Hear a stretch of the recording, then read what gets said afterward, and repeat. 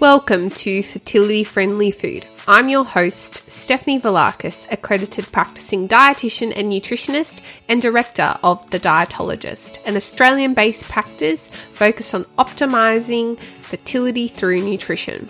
This podcast will bring you snack-size episodes for you to learn, grow, and be inspired by the latest research, facts, and practical lifestyle tips about eating well for optimal fertility, helping you cut through the confusion and myths to take back some of the control on your fertility journey, one bite at a time.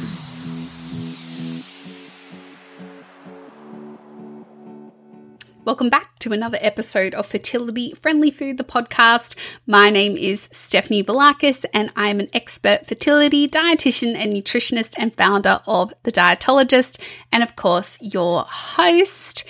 And if you didn't know already, I am super passionate about supporting people to optimize their preconception, nutrition, and health to have healthy and happy babies.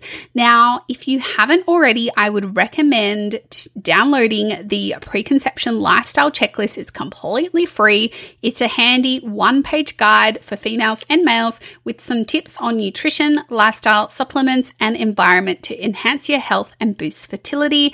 The link is in the show notes, so head on over and grab your copy.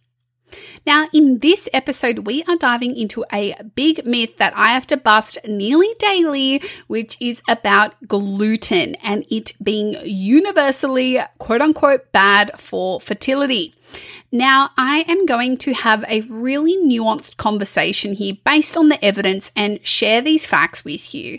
But I want to make it really clear. This isn't about me discounting your personal experiences, okay? And I want to make sure that I'm creating a really safe and comfortable environment for you all in this digital space or in this digital room, if you will. So if you're someone who's reduced your gluten intake and you're feeling great, then I certainly don't want to negate that experience for you, but I am really going to be laying down the facts in this arena. So let's get into it. First of all, what is gluten? I have this hilarious video that I always flick back to in my brain, and I think I came across it when I was studying dietetics at university. And I remember showing it in a presentation just to get a few laughs going. And it was I think it was Jimmy Kimmel's TV show. And he went around interviewing people all around LA and asking them, so what is gluten? And people would respond, bread or pasta, or, even some people said rice, which is inaccurate, or carbs. And very few people could actually tell the interviewer what is gluten. So gluten is a protein. So it's the protein component that is common across a few different types of grains, namely wheat, rye and barley, triticale and spelt. Now, it's not limited to those things, but certainly mostly found in those foods. So grains. Now, wheat, barley, rye, triticale, and spelt can be found in flours, breads, pastas, baked goods, biscuits, cakes, pastries, muffins, banana breads, lots of different foods, and sometimes foods that you wouldn't even know contain potential gluten-containing grains, as my celiac friends would know. So the question, now that we know what gluten is can gluten hurt your fertility? There is one particular group of people where this is absolutely true, and this is in the case of celiac disease, and especially undiagnosed celiac disease amongst both females and males trying to conceive. So if you haven't listened to episode 37, where I talk more about what is celiac disease and its relationship to fertility, go back to episode 37 with Sally Marchini, my fellow dietitian, to learn more. But just briefly, celiac disease is an autoimmune condition affecting about 2% of the planning a pregnancy population, so both females and males, which is double that of the rest of the population, which is 1%, and can be a factor to consider in the world of unexplained infertility. Now, most importantly, we cannot eliminate gluten before getting this test done for accuracy. Just because you have the gene for celiac disease doesn't mean you do actively have celiac disease. So really important not to eliminate gluten, because that's actually what your body's reacting to, and that's how we're going to get a show up of a result in your blood test. So celiac disease management requires a very strict, lifelong gluten-free diet. So what does this mean in the context of maybe your friend who's cut back on gluten because it makes her tummy feel funny versus somebody with celiac disease? Well, somebody with celiac disease couldn't share a toaster with somebody who had gluten-containing bread in there and wasn't thoroughly cleaned out.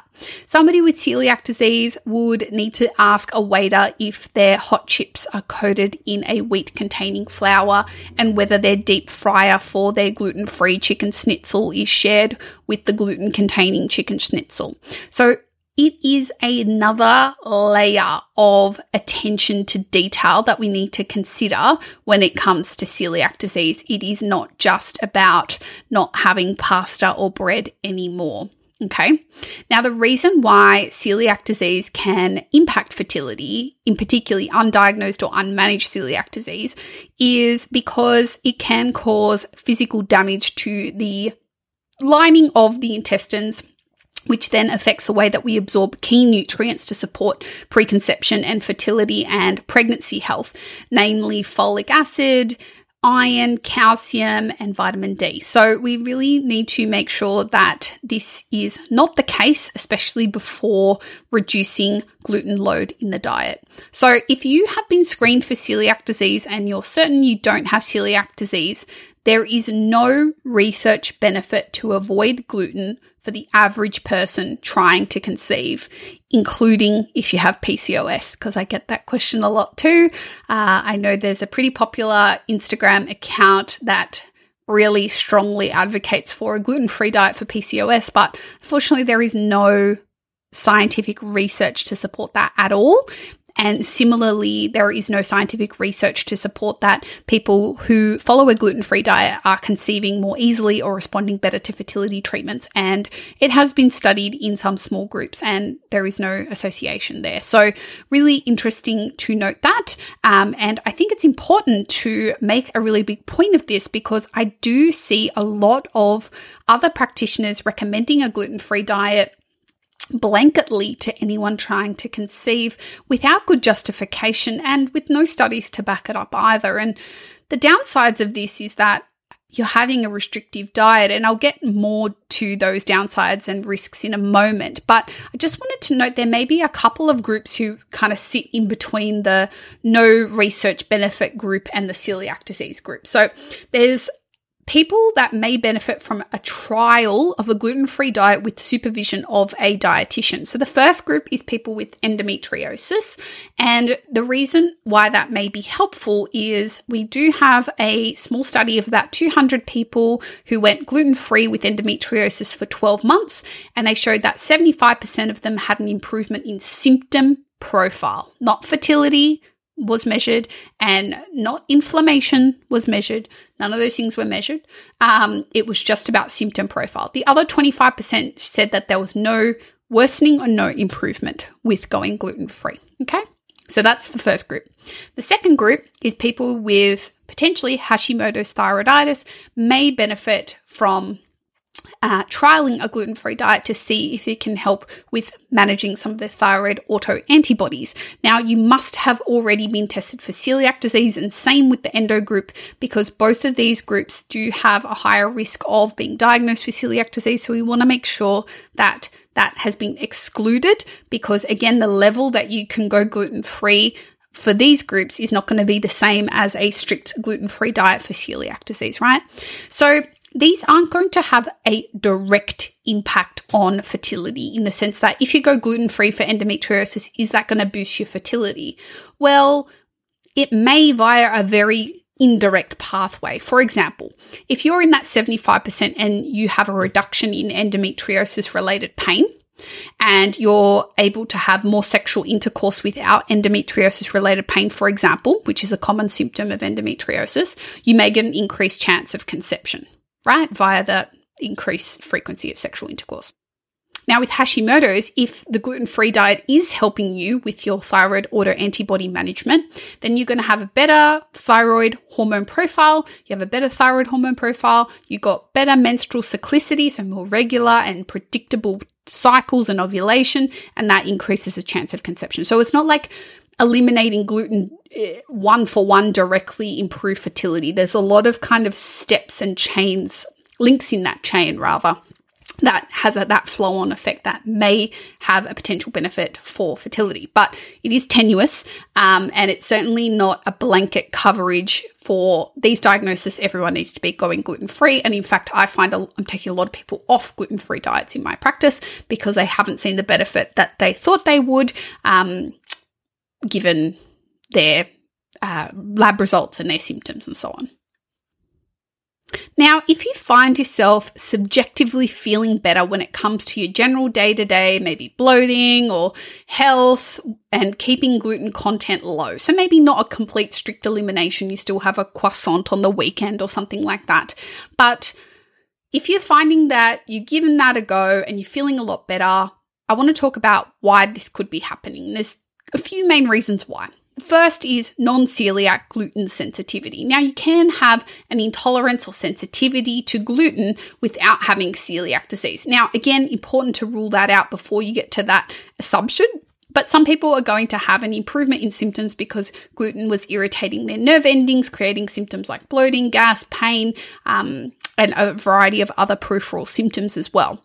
The next one is whether it was actually a fructan intolerance. Now, a fructan is a fermentable carbohydrate, and it is found primarily in wheat, but when it comes to the gluten-containing grains, but it's also found in other foods, including fruits and vegetables. So for some people, the reduction of wheat in particular, which is a gluten-containing grain, can lead to an improvement in digestive symptoms like gas, bloating, constipation, diarrhea, stool consistency and frequency, because they actually have more a fructan intolerance, and that is probably more correlated to something like irritable bowel syndrome, for example. So fructans is one of the FODMAPs, and a low FODMAP diet has been researched to help about 50 to 75% of people with irritable bowel syndrome. So fructan intolerance is what I often find is the big confounding factor when it comes to people reporting feeling better on a gluten-free diet. And when I probe them about what symptoms have gone away and they tend to be digestive, I can usually work out that it's a fructan intolerance with a few other tweaks as well.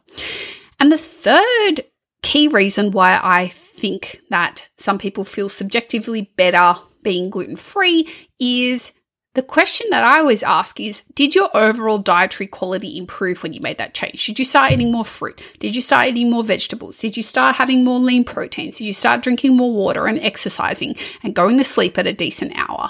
And all these things.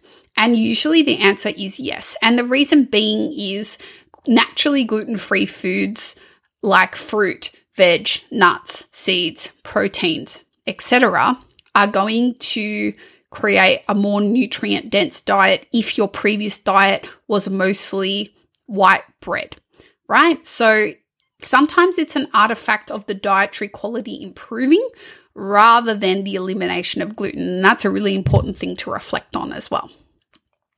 Now, there are a few key downsides to avoiding gluten without any research benefit. And it's really interesting because I guess we can kind of study the celiac disease population as well and see how their health is traveling because they must follow a strict gluten-free diet, right? So interestingly, we're seeing that there's a higher risk of not getting enough dietary fiber. So that can also increase your risks for things like bowel cancer, for example. And we know if we don't get enough dietary fiber, we're not going to poop regularly. If we don't poop regularly, we won't excrete any excess waste, including hormone wastes. If you want to learn more about that correlation, go back to one of the episodes in season 1. I can't remember what episode it is now, but the gut hormone axis. Go and listen to that episode because that explains it much better. So yes, you want to be pooping regularly, you want to be getting enough dietary fiber. So if you're following a gluten-free diet, making sure that someone has checked that you're getting enough dietary fiber is key, because whole grains are often the thing that is on the chopping block, and people think that they're not all that important, but they really are. Whole grains have been associated with a reduced risk of dying of any cause. So really important to make sure we're getting whole grains, even if they're not gluten containing. Things like brown rice and quinoa and sorghum and buckwheat and amaranth and those kinds of grains are going to be very beneficial to help get your dietary fiber in. The other reason why whole grains are important is to support the uterine lining thickness for implantation. So a lot of people end up going on a grain-free diet when they go gluten-free because it's just easier, which I get. Totally get that. But unfortunately, you're missing out on that potential benefit that you're going to get from those whole grains from a nutrition perspective, from a dietary fiber perspective, B vitamins, vitamin E, magnesium, etc., but also from that uterine lining thickness perspective as well. So important to get those in. Interestingly as well, people following a gluten-free diet tend to have a harder time reaching certain nutrient targets like zinc and iodine and folic acid, to name a few. So really important that your diet is actually adequate in other domains and that you're not just cutting out an entire food group, but you're actually swapping in relevant things if you are going to maintain a gluten-free diet for another reason. But I certainly do not want the message to be from this podcast to go and follow a gluten-free diet for fertility, because I'm saying the exact opposite. There are a few certain situations where it might be considered, but it is certainly not a blanket diet that I would recommend or suggest. And I also recommend, if you have been suggested to blanketly follow this diet without asking these questions or taking these factors into account or having it explained to you, to just sit back and have a think about it. And if you have followed it for some time and you're not feeling any different, then chances are it's probably not making any difference to your health or well-being, and certainly isn't going to impact your ability to conceive, unless, of course, we're talking about celiac disease specifically. So that is a wrap on this gluten and fertility episode. I hope this answers a lot of the questions that may have been on your mind about this topic, because it does come up a lot, and I am really glad to have this one on the books now, because I'll be able to flick the link over to anyone who asks this question of me over on social media. So I hope it's been a useful one for you. Don't forget to download my preconception lifestyle checklist. The link is in the show notes below, and leave us a rating and review on Apple Podcasts. Hit subscribe and share it with a family member or friend. We love it when you share the love, and I will catch you in the next episode, everyone. Bye.